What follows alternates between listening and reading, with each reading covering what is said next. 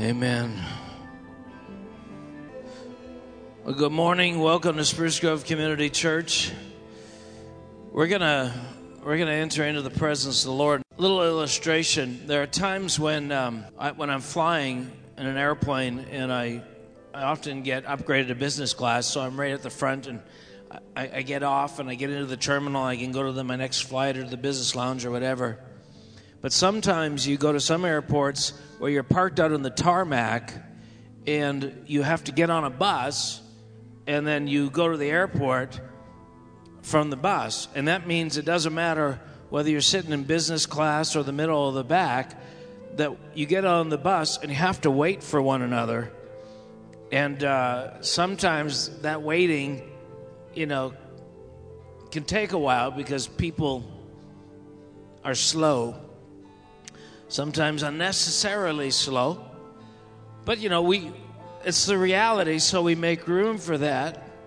And you compensate by lowering your expectations. But there's a reality of that relates to our worship in this room.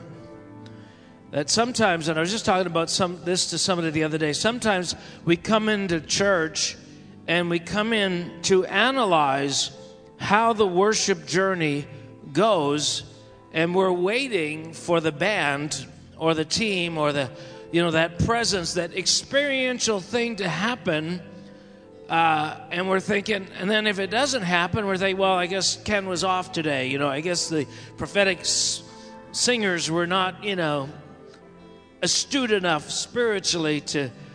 But do you know what? Do you know that we're all getting on the same bus, and that bus cannot go there until it's at least 3/4 full? And so what happens is we have to wait for one another, which means if you're a team player and people are saying, hey, come on, you don't just stand outside the bus having a chat with your neighbor or the suitcase holder. You want to get on and do your part. So we're not waiting for somebody to provide for us an experience. We're wanting to step into what God is providing, because the reason we may not get there may be because you're not participating in the process. And there's something about this that I'm hoping that Chris is going to share maybe in the next few weeks, that one of the things that came in revival years back was the whole idea of participation. That one of the stumbling blocks for people who would not or refuse to enter into revival is because they didn't like the idea of having to participate. They wanted, things done for them. They didn't want to have to do anything. And yet, actually, the Azusa Street revival was built on the fact that it was collective participation. And this is one of the things that God is bringing us into, that we cannot be separated from each other. That coming into the presence of the Lord, we come in collectively. That means if you're a dead weight, if 3/4 of us are dead weights and we're not really worshiping God, or we're waiting for somebody to come and serve us with the presence of God, then we're dead weight, and we actually participate in hindering the whole journey for everyone. And so God is training us to say, hey, you don't have to wait. You got legs. You can get up. You can press into the presence of God. He's calling you to worship Him. He's calling you to love Him with all your strength, all your heart, all your mind, all your soul. Can we do that this morning? Is it possible for every single one of us? And I know some of you are only half listening, but what if I started calling your name out? I'm talking to you. Say your name. What's your name? Say your name loud. Okay, I'm talking to you. Everybody, from all the people over here to all the people over here, that you have the power to affect where we go right now. We're not waiting on the band to suddenly get anointed. The band is waiting for you to get on the bus. When it's full enough, then we can leave and go to the next destination. Who's ready? Father, in Jesus' name, we want to release our hearts to you today. We want to experience your presence. We want to do our part. We want to lift up our sound. We want to worship you. This is one of those moments. This is one of those moments where when the disciples came to Jesus and said, the people are hungry, and he says to them, you feed them. You feed them. We are at a place in our Christian life where we are beginning to supply for others.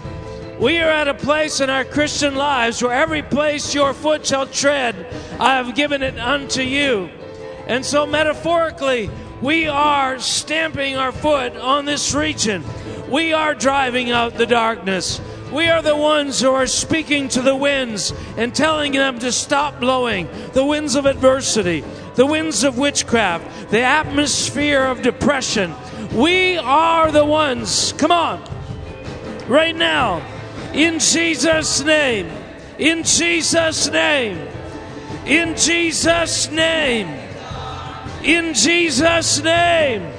In Jesus' name.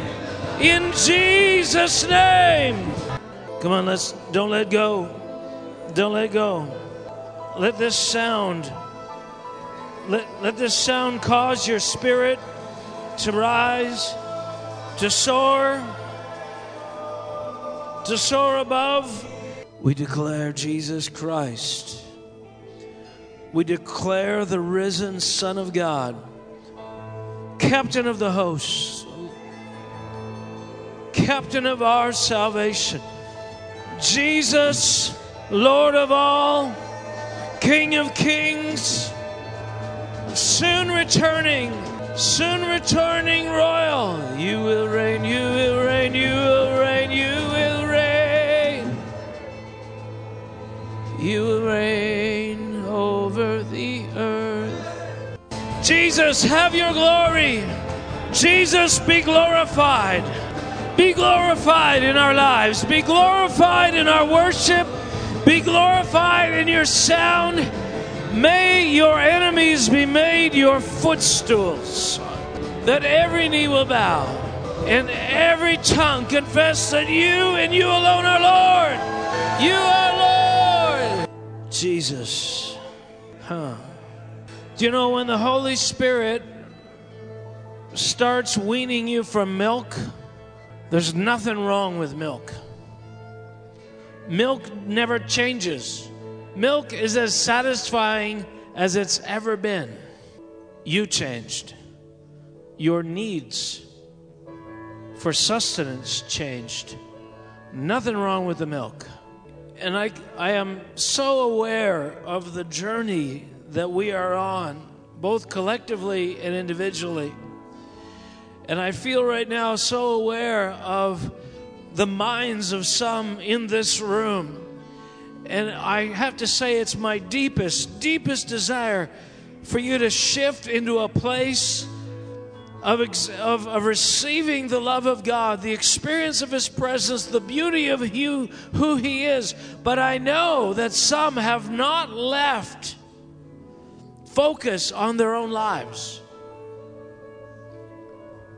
You're here in the same room, and everything I say from week to week is to get you to transition, to shift. And as I watch those for whom milk is losing its allure, but yet not shifting, I see a growing discontentment that I can do nothing about. Only you can. And opportunity is provided week after week after week after week. And I'm just saying, shift. Shift. It's not that hard. It begins with humility. It begins with simple obedience. It begins with the things I say week after week after week after week. It begins with your mouth.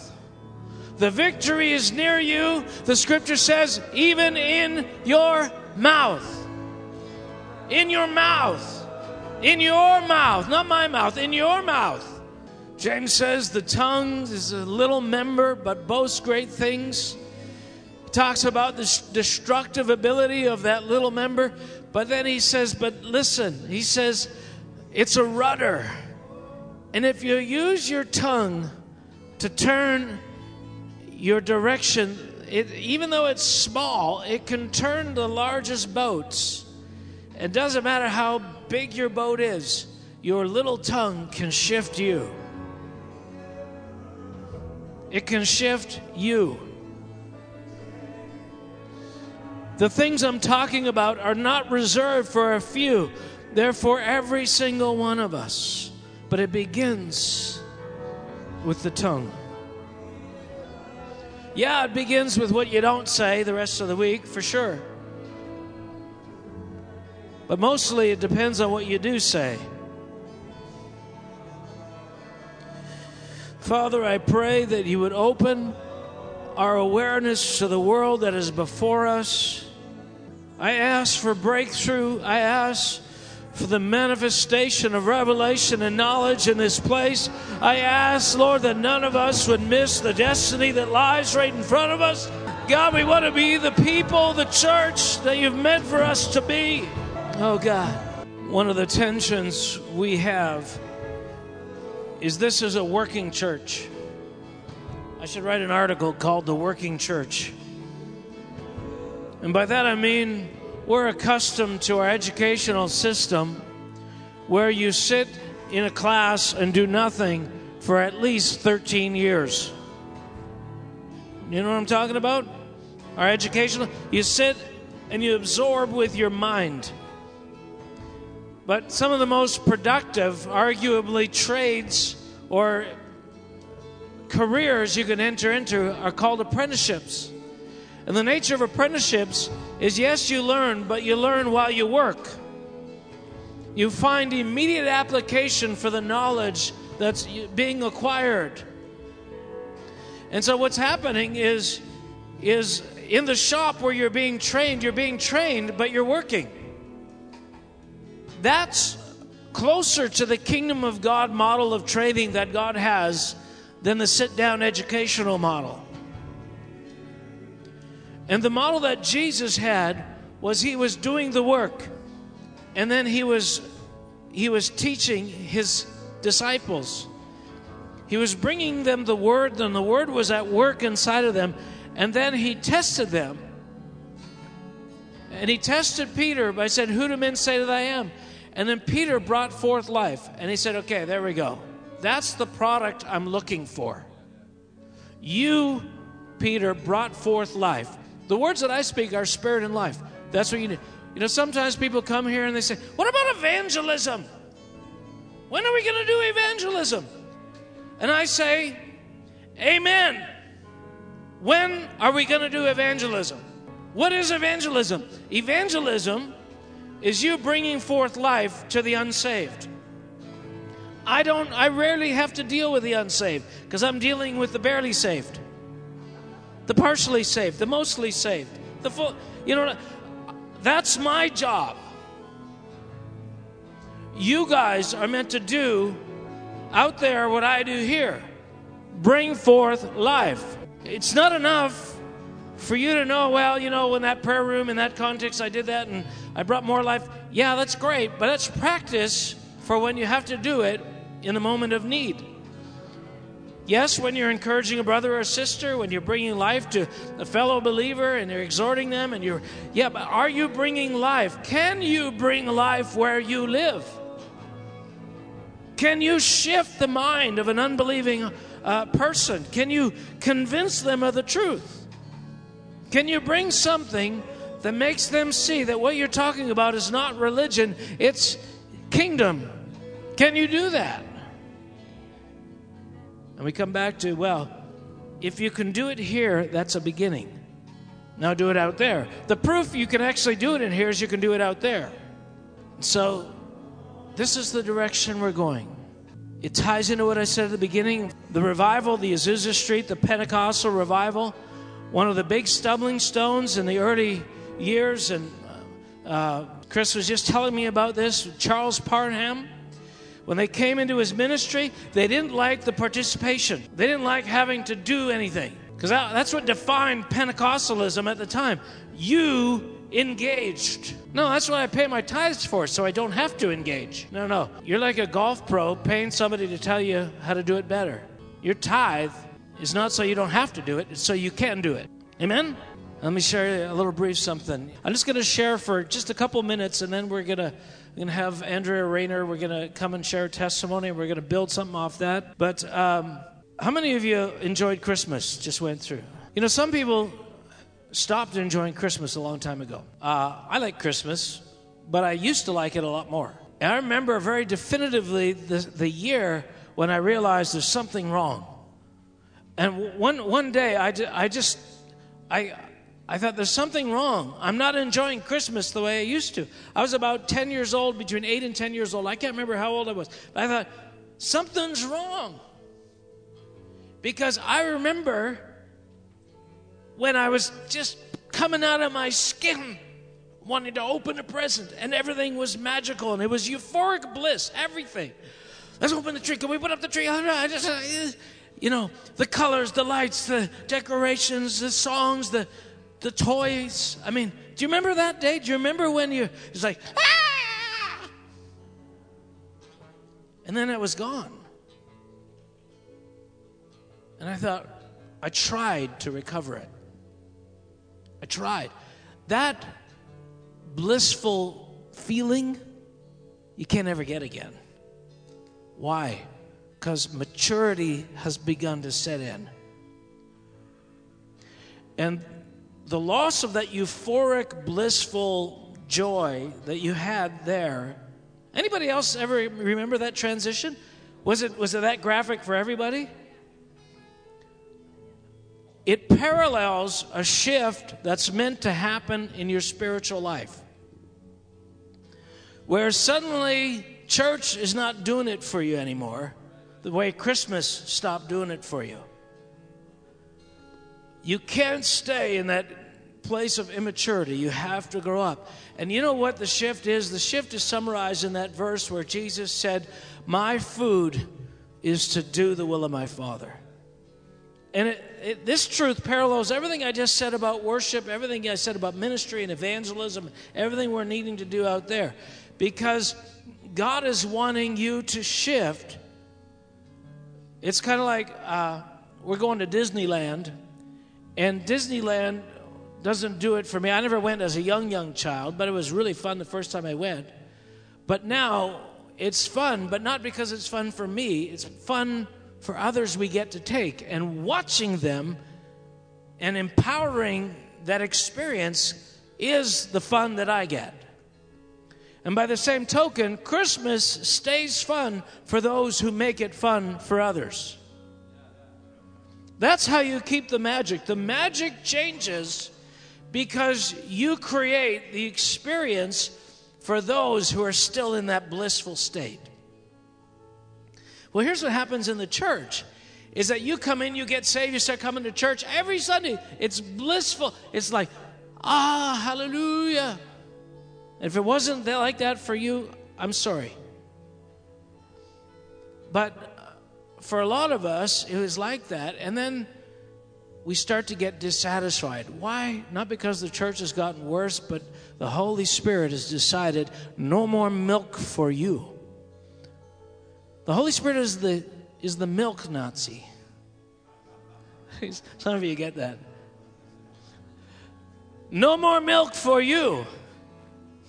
And so he slowly shifts your appetite to try to draw you into something on the next level, which is it's time for you to start to have solid food.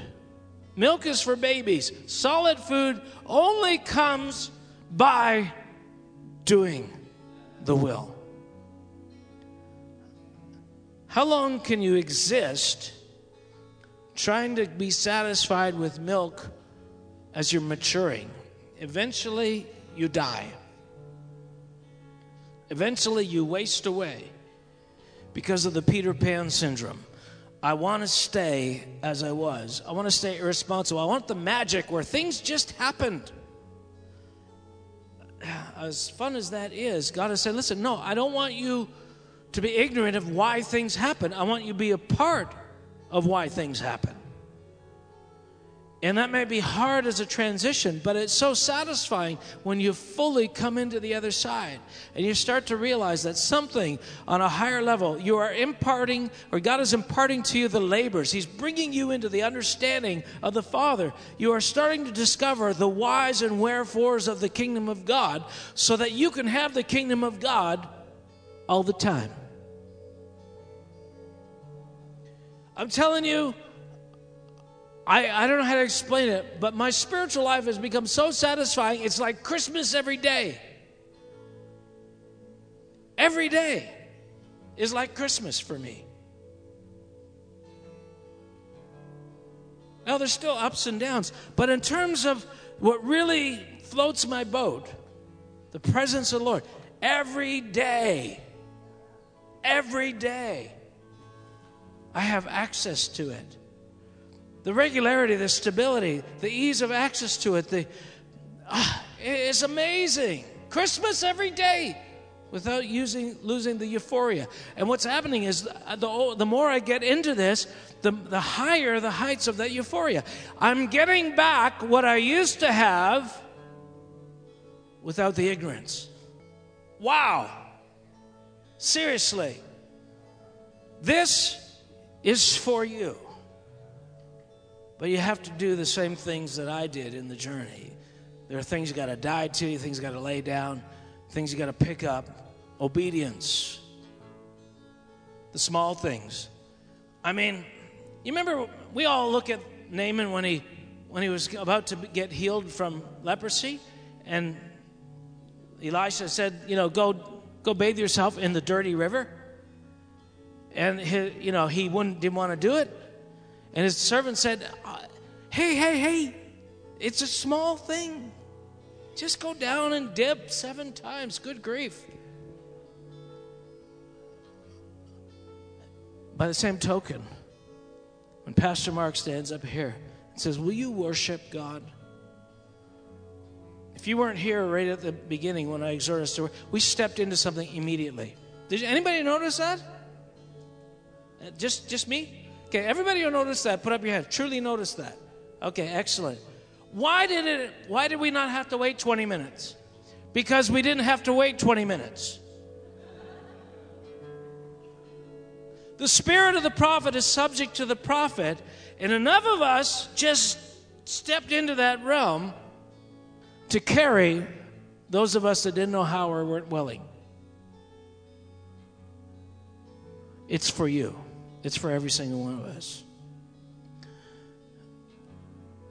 Wouldn't it be tragic one day to stand before the Lord and to finally want all those questions answered? Why didn't I get to experience your love like this one and that one? Why didn't I get this? Why didn't I get that?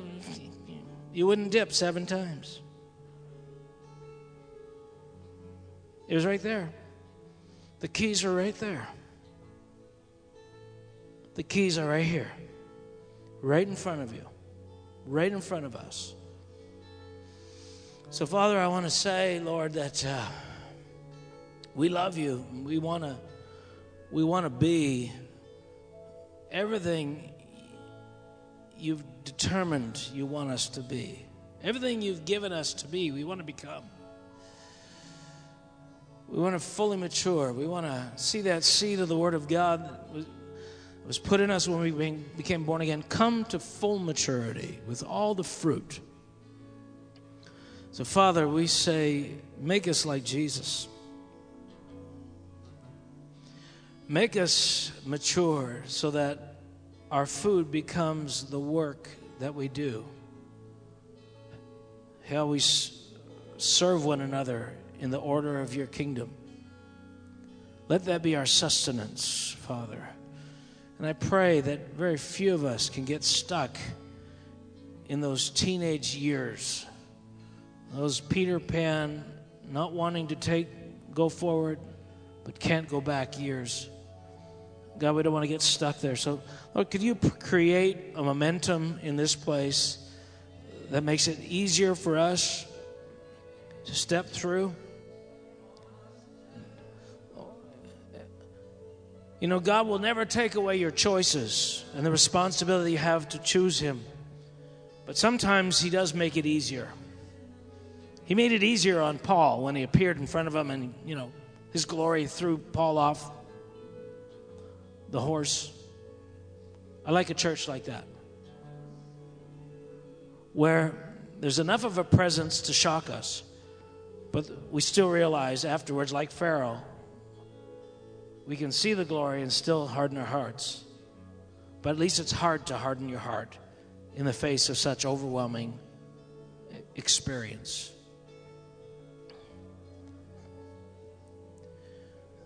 But it's not just about you.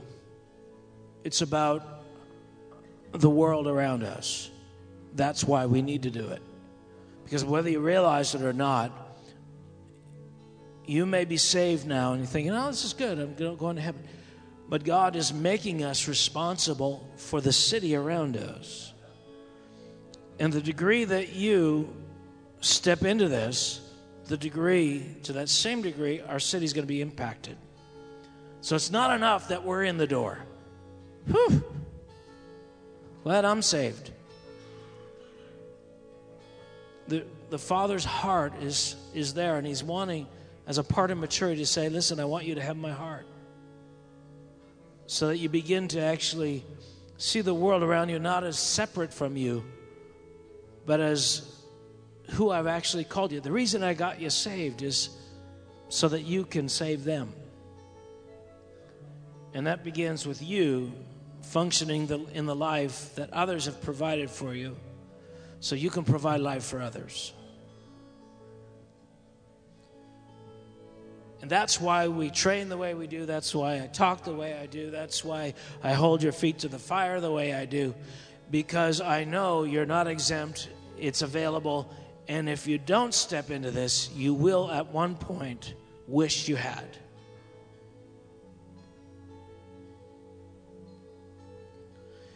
And please don't think, well, yeah, I've been here a long time and it's not happening for me. May I politely say you're doing it wrong. Not wrong in the sense of, there's something that needs to be shifted. And only utter humility will help you discover it. We talked about that Wednesday night. I don't want to get into it. But there comes a point in your life where you're so desperate for that shift, you really, truly, finally humble yourself to those around you. And whatever it takes for us to get there, God will allow. But the keys are still all around us. They might be in your wife and your husband. In some of the things we're saying here, the keys are right here, right in front of us. So, God's going to have an amazing army. He's going to have that. Why can't it be you? Why can't it be me? It can. That's our destiny. That's your calling. It's for you. The children's bread is for the children. Just because the dogs get some of it doesn't mean it doesn't belong to the children. It's for you. It's for you. It's for you. It's for you. It's for you. So, and don't get me wrong, I think we're doing an amazing job. But I'm not comparing us to everybody else.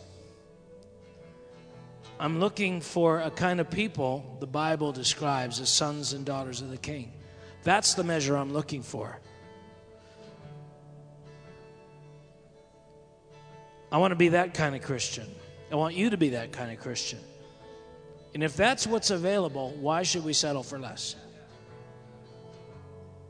Amen? So, maybe while I'm here, I'll share one more thing. But I gave a little illustration in the other room. I'll try and temper it a little bit. But the knowledge of God, the goodness of God, the Bible says, taste and see that God is good. How many of you here want to taste and see that God is good? Okay, I didn't see all your hands go up, but enough that I'm going to keep going. What if the higher levels of experiencing the goodness of God were invisible? What if the measure to which you experience of the God right now was the only thing you thought was possible. I got news for you. That's pretty much how we think. As a man believes in his heart, so is he. So there's a correlation between what you believe and what you've presently experienced. So I was thinking about this in the other room, about hamburgers. And we could make a pizza if you like. Derek, would that be better? I love hamburgers. Let's stay with hamburgers. I love hamburgers. To me, a bad hamburger is better than most other foods.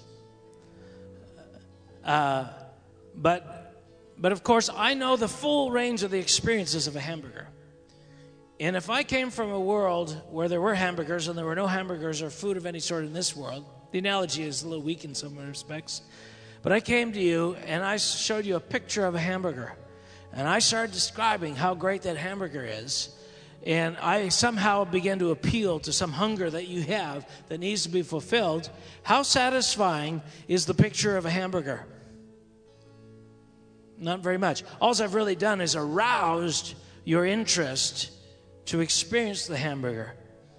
But there's another level of experience with my hamburger besides a picture. The second level is I can have a hamburger and you can smell the hamburger. Oh, that does it a little more, right? You know, you're watching TV, right? You know, you're a little hungry. You see a picture of a hamburger or a pizza or something like, But somebody comes in the room with a hamburger and you smell hamburger or a pizza or something like, then suddenly that hunger goes to another level, right? The desperation for that goes to another level. Obviously, the final phase of this is when you actually eat a hamburger. You're getting not only the smell, you're not only getting the visual, you're getting the textures in your mouth and you're getting the flavors. But in between smelling a hamburger and you eating a hamburger is somebody else taking a bite of their hamburger, chewing it up, and providing that for you. You'll stay alive, but it's not nearly as satisfying as going to the next place. You know, baby food is essentially that. Baby food is mushed food. Baby food is masticated food. It is ground. It is blended food. It is cream of the food. It contains some of the flavors, but not the full experience. And God is saying, listen, I want you to go, and this is where much of the church today is stuck in eating blended food. It's better than milk, but it's still somewhat removed from the full goodness of God. You were made to taste and see that He is good. My job is to bring you along so that you're tasting and seeing that He is good. Not just by what I provide, but you specifically. Well, in other churches, they don't ask us to do anything. We don't have to. This is not other churches. And other leaders sometimes are happy to have a crowd. I don't want a crowd. I'm satisfied when I see people entering into sonship. I'm satisfied when I hear Wednesday night people praying and praying with authority and life. That's what makes me happy. That's what really, when I hear somebody begin to articulate a truth with the full breadth of the revelation, who have been here 10 years, and it's resonating deep. That is the truth. I tell you, I go head over heels. I rejoice, because that's the deal. It's not enough for you to be aware of what I talk about. Jesus said to them, listen, the words I speak to you are spirit and life. And His training of Peter and the apostles was, until you are bringing forth spirit and life, I am not satisfied. It begins with words, but then it goes through to everything else. How you feed the poor, how you do miracles, how you bring healing, how you walk in the fruit of the Spirit with kindness and forgiveness. That's what the world is waiting for, not a theory, not a moral code, They're waiting for the manifestation of the sons of God. But it begins with you experiencing the hamburger of Jesus, the word of life. So, Father, make it so in our lives. In Jesus' name. You know, I was thinking as Pastor Mark was talking, I've studied a lot on past revivals, whether it was the days of Charles Parham and all his revivals, to the days of William Seymour and Azusa Street, you know, to the days of Pensacola revivals, to the Lakeland revivals, to the Toronto Airport revivals, to Anaheim, to all these revivals that have taken place throughout time and history. And the one key ingredient about all of them was there was active participation by the people. It was a people pursuing the King. It wasn't one individual. And so God wants his people to pursue, and I know that's Pastor Mark's goal, is to see us as a people all come to that place where we're actively just coming and pursuing the King. And as we do that more and more and more and more, we're actually going to see the shift and the change. And that's the one thing I know. When I went to Pensacola, we didn't wait for the pastors to show up. We didn't wait for the speakers to get up front. It was a people already engaging before that even took place. And they set the tone. And I mean, it was easy for the worship team because the people were already there. And that's what God wants, is a people who are saying, I don't really care about the music, this, that. I just want God. And as a people will pursue the King, we're going to see something open up. And it can only do one thing. It's going to go out from here. And it's going to spread everywhere. And that's the one thing every revival did, is it touched people throughout the communities and even further than that. So that is our goal, God. We want to see a revival here, but it starts with each and every one of us willing to participate in what God has in store for us. And so, Father, that's what we want to do in our hearts, is we don't want to be that person who says, no, I don't want to participate. It doesn't make sense. Of course we do, God. We want to participate in everything that you have for us. And God, we want to worship you. We want to call on your name. We want to seek your face. We want to do all those things. And so, God, those days where it's just something is within us that stops us from doing that, God, may we push through that. May we push past that, God. May our minds not hold us back. But, God, may we not be captive by our thoughts. But may we burst past that, God, and just get after you, God, and your Spirit and what you stand for, Jesus. You know, just to follow up on that, one of the things, how many of you are familiar with the Toronto revival that happened a few years ago? You know, one of the, again, so distinct, because what that released is people ministering with power. I remember what happened, one of the biggest characteristics is it used to be that you would have a prayer line and only the anointed man of God. You have a special speaker come in, and he would pray for people. And people kind of, didn't want anybody else to pray for them, mostly because nobody else could do anything. Other people would pray, but nothing would happen. But what happened when Toronto came, suddenly there was a release of the Spirit, and then you could be prayed for by almost anybody who'd been touched, and power came from them. And suddenly, we went from one person or a handful of people ministering to 3/4 of the church able to minister on that level. So the revival is always about releasing, enabling on another level. It's always about expanding the capacity so that what was limited to a few is disseminated among the many. That is the effect of revival. We don't have to wait for a wave to come from heaven, because what we're discovering right there in the Bible, right there in the Word, right there in the ministry of Jesus, right there in the doctrine of the apostles is all the keys for you to enter into that.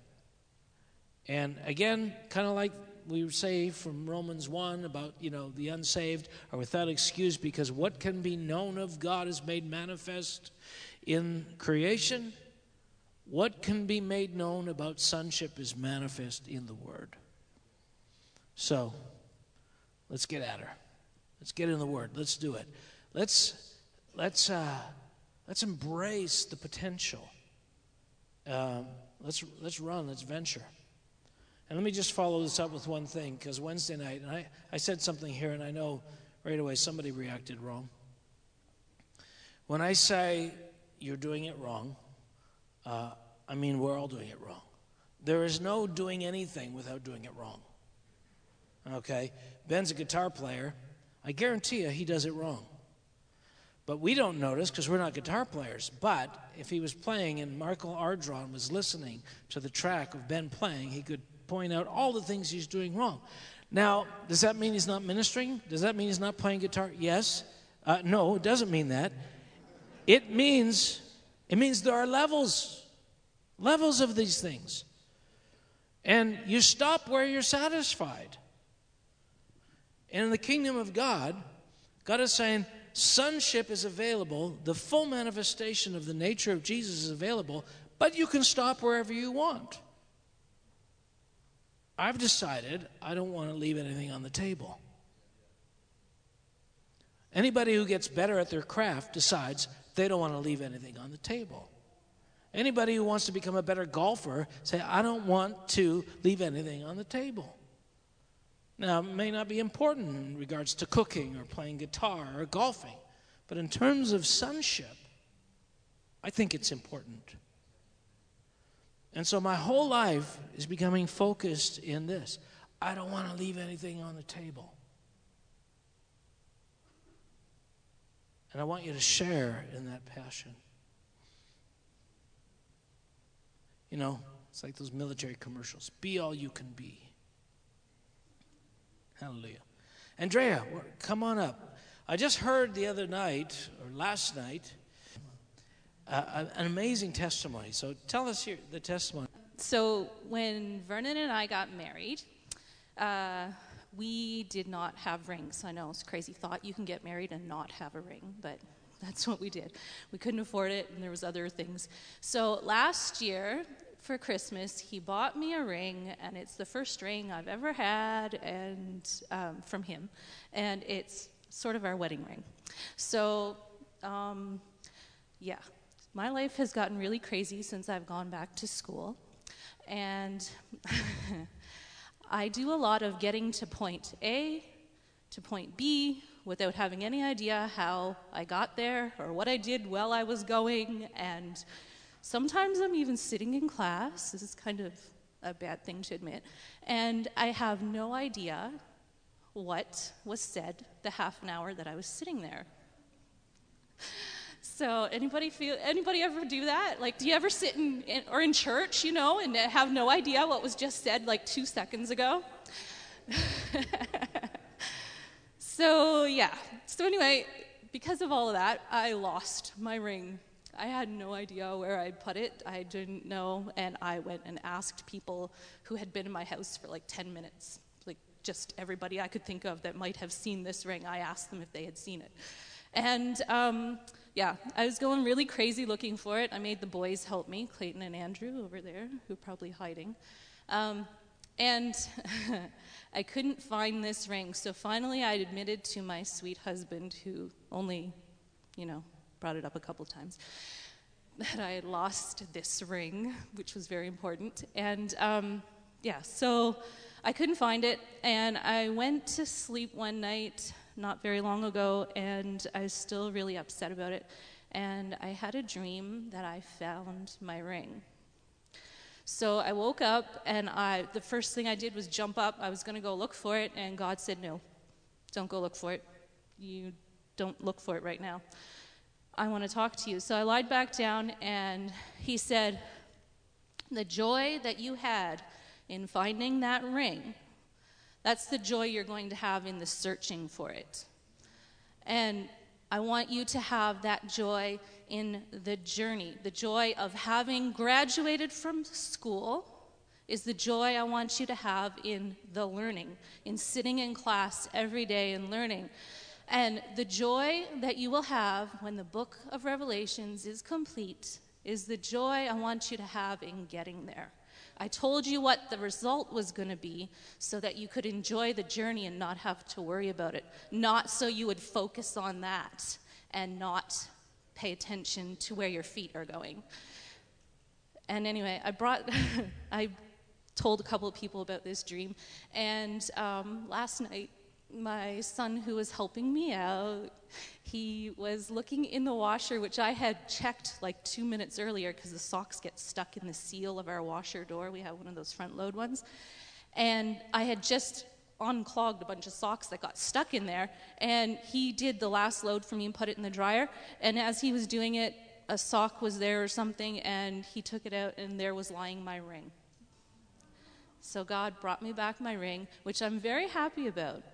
But I'm much more happy about and excited about what's going to happen in the future and the journey of getting there.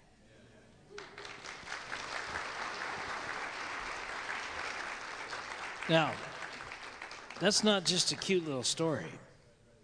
That is a key manifestation of a biblical truth concerning the nature of faith. Faith, the Bible says, is the substance of things hoped for. Faith. Now let me focus on the faith is the substance of.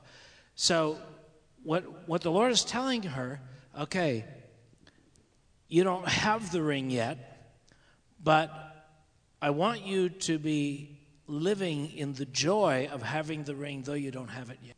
I want you to be assured that it's found, even though it's not found. I want you to be happy and at ease and comfortable with the idea of it being found, even though that event is yet to transpire. Faith is the substance of things hoped for. Faith says that this, even though this event is happening in the future, I can live right now as though I already have it. That's what faith is. So why is that important? I mean, it's important on so many levels. I love the application she made about schooling, because we tend to live vicariously in the future through the possible accomplishments that are yet to come, but we live not enjoying the moment, only anticipating a joy that is future. And so we never actually get to enjoy what we're in. I've been really guilty of that. Maybe not so much in the kingdom things, but it was really a reflection that I was, that my lack of satisfaction in the natural was really it was an evidence to me that my faith was not what I thought it was. And the Lord used that to ground me in the reality. So I remember how it used to manifest all the time, but particularly with my kids. How many of you know kids are work? I used to always dream and think about when the kids would be not where they are now. I would think, see another family and their kids, they're all out of diapers. And it'll be so great when they're all out of diapers. And I did that with every phase. How many of you are doing that with your life right now? Maybe you're doing that with non-achievements in work. Maybe you're doing that with not having enough money. Oh, when the mortgage is paid. Oh, when I get that raise. Oh, when I get that promotion. Oh, when I don't live in Spruce Grove anymore and go down to, Phoenix in the winter. We can enjoy the moment on numerous different levels. And I remember a prophet said to me, he said, "You got a spirit of flight." I said, "What?" "Whatever." But I knew it was true, because I did that all the time. I was always not enjoying the process. I was only thinking of the joy of the victory once I was on the other side of this. So the question is, what kind of faith do I have? How tangible is that faith? What if you could see yourself in the future? What if you could see yourself, that you're not dead, right? What if you could see yourself 30 years from now and you're suddenly 60 years old? Do you know what that means? You're not going to die for 30 years. So all those moments you used fearing you might die, not necessary, right? Hey, how about that? What if you could see your kids 40 years from now? Well, moms, you don't have to spend all that time thinking about them dying. Well, I don't. We keep ours safe. What I'm saying is, so much is being stolen from us because we don't believe. We don't believe. Well, how do I see the future? Faith comes by hearing. She got the dream, and the dream was the assurance. The dream was a word. Okay. And what you need is a word about your destiny. What you need is a word about your future. What you need is something from God that tells you that you have a destination that one day you're going to get to. And if you have that word already, then just apply due diligence between here and there and start getting rid of the anxiety. Because the thief is not the lack of the thing that's coming. The thief is the anxiety caused by fear and uncertainty of absence. And God is trying to say, listen, walking in the Spirit, walking in faith, faith is the substance of things hoped for. So you have to believe, you have to be assured of something that's not there. But what if I'm not? Repent. Repent. Confess your sin before the Lord. I don't believe. An unbelieving heart is one of the big problems that we have. But because we're Christians, we don't want to look unbelieving, so we say all the right things and do all the right things and lie to ourselves. And that's not the journey to true faith. The journey to true faith is, God, I don't believe. Help thou my unbelief. Honesty that comes through the manifestation of truth. Is there anxiety, fear in your life? I'm not sure if we're going to make it financially. I'm 54 now. I've had a lot of trials over the last few years. If I could only have been assured that I would be in this moment, I wouldn't have had to worry all along. I'm still alive. Food still came. I didn't die.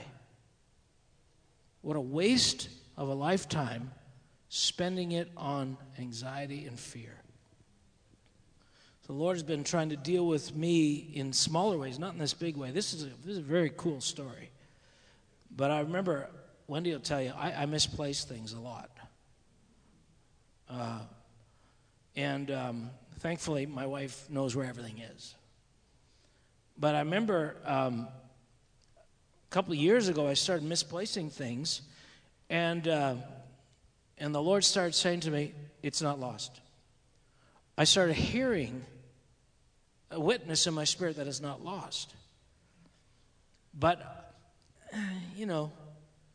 and it was like, yeah, but I am not at rest yet.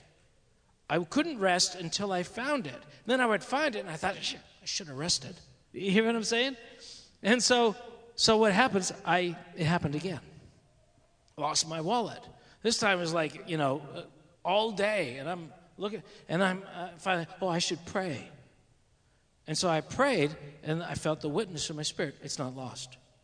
Don't worry about it. So I thought, okay, I'm going to do that thing. I'm not going to not worry. And I only partially worried. So when I finally found, I thought, hey, that's so cool. I could have gone with that in a bigger way than I did, but at least I went with it more than I did last time. That's improvement. Okay. I didn't feel bad, that I'm such a loser. We don't go there. That's not automatic, right? That's another spirit that you come under, which keeps you from ever looking at yourself honestly. So I thought, man, this is really good. So I don't want to lose anything, because sometimes, like if I misplace my passport and I'm on my way to the airport, that's kind of panicky.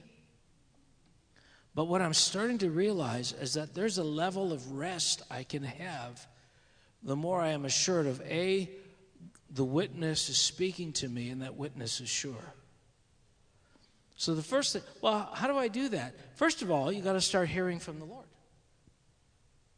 Do you know what it means to hear from the Lord? Do you know what it means for God to whisper to you, your husband's going to be all right? That bump on his toe, it's a callus. Living out of every word that proceeds from his mouth is a faith journey. And it causes you to shift away from the way the enemy warps the information to information that is sure. You have a spirit. Your spirit witnesses to you constantly. You are, as a son of God, meant to be led by the Spirit of God. That's what defines you as a son of God. And so what God's trying to say is, hey, Andrea, can you live in the peace as though this is found and though it's not found? Just the other day, I heard this report about some catastrophic Armageddon type experience. I was like, oh no. But then I thought, oh well, because God has always supplied. You're here right now in this moment. That means all the threats thus far in your life had no ability to do anything to you. Live in that. Live in the assurance. Live in the faith.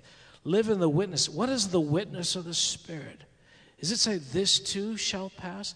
Yeah, well, I'm having this trouble with my son and he's rebelling and, yeah, there's things you need to do, but this too shall pass. When you hear that from the Lord, then you start to stand in faith. Why? Because the alternative is to live being led by the spirit of fear. And the sons of God are not defined as those who are led by the spirit of fear. This is not a side note. This is really, really cool.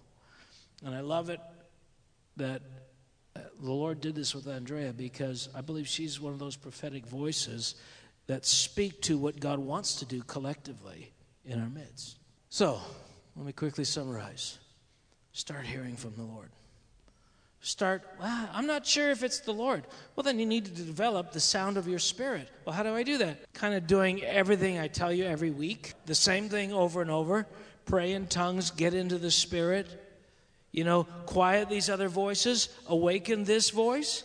The reason you pray in the tongues, the reason you worship, the reason we do these spiritual disciplines is to awaken your spirit so that you can be assured that the sounds that are there, that are live, are real, and you don't have to go with the other ones.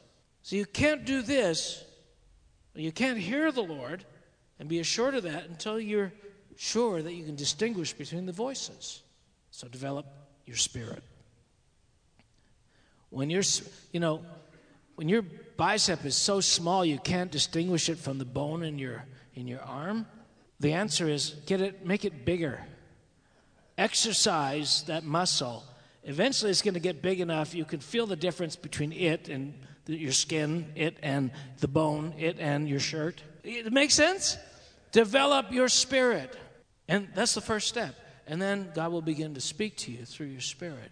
And he's going to call you to live by that in increasing ways. Rest in that. Be at peace with that. Well, that's hard to do. Well, you've never had to do it the way Abraham. Abraham had to do that for 25 years. He had to believe that something was done already. He had a generation, he had a son, even past the point where he could physically bear children anymore. He had to continue to believe. I mean, at what point does he say, well, this doesn't even make sense anymore because physically I can't even have a child? And God said, listen, can you just live in the peace of the promise? That's what we're doing. That's all of our journey. And the power and peace, everything that's accessed is accessed through that faith. So this is not for just me and Rebecca. It's for all of us. Isn't that cool? Hallelujah. Well, whether you know it or not, you've gotten like 8 sermons this morning. 4 of them during the worship, 1 from Andrea, 1 from me, 2 from me, 1 from Ben while he was singing. Knowledge is going out all the time, and your spirit can be catching so many different levels of what the Lord is speaking to us. And so keep these words today. Keep them. Hold on to them. And begin to live in the light of them, because there's freedom on the other side of this for each of us. Amen.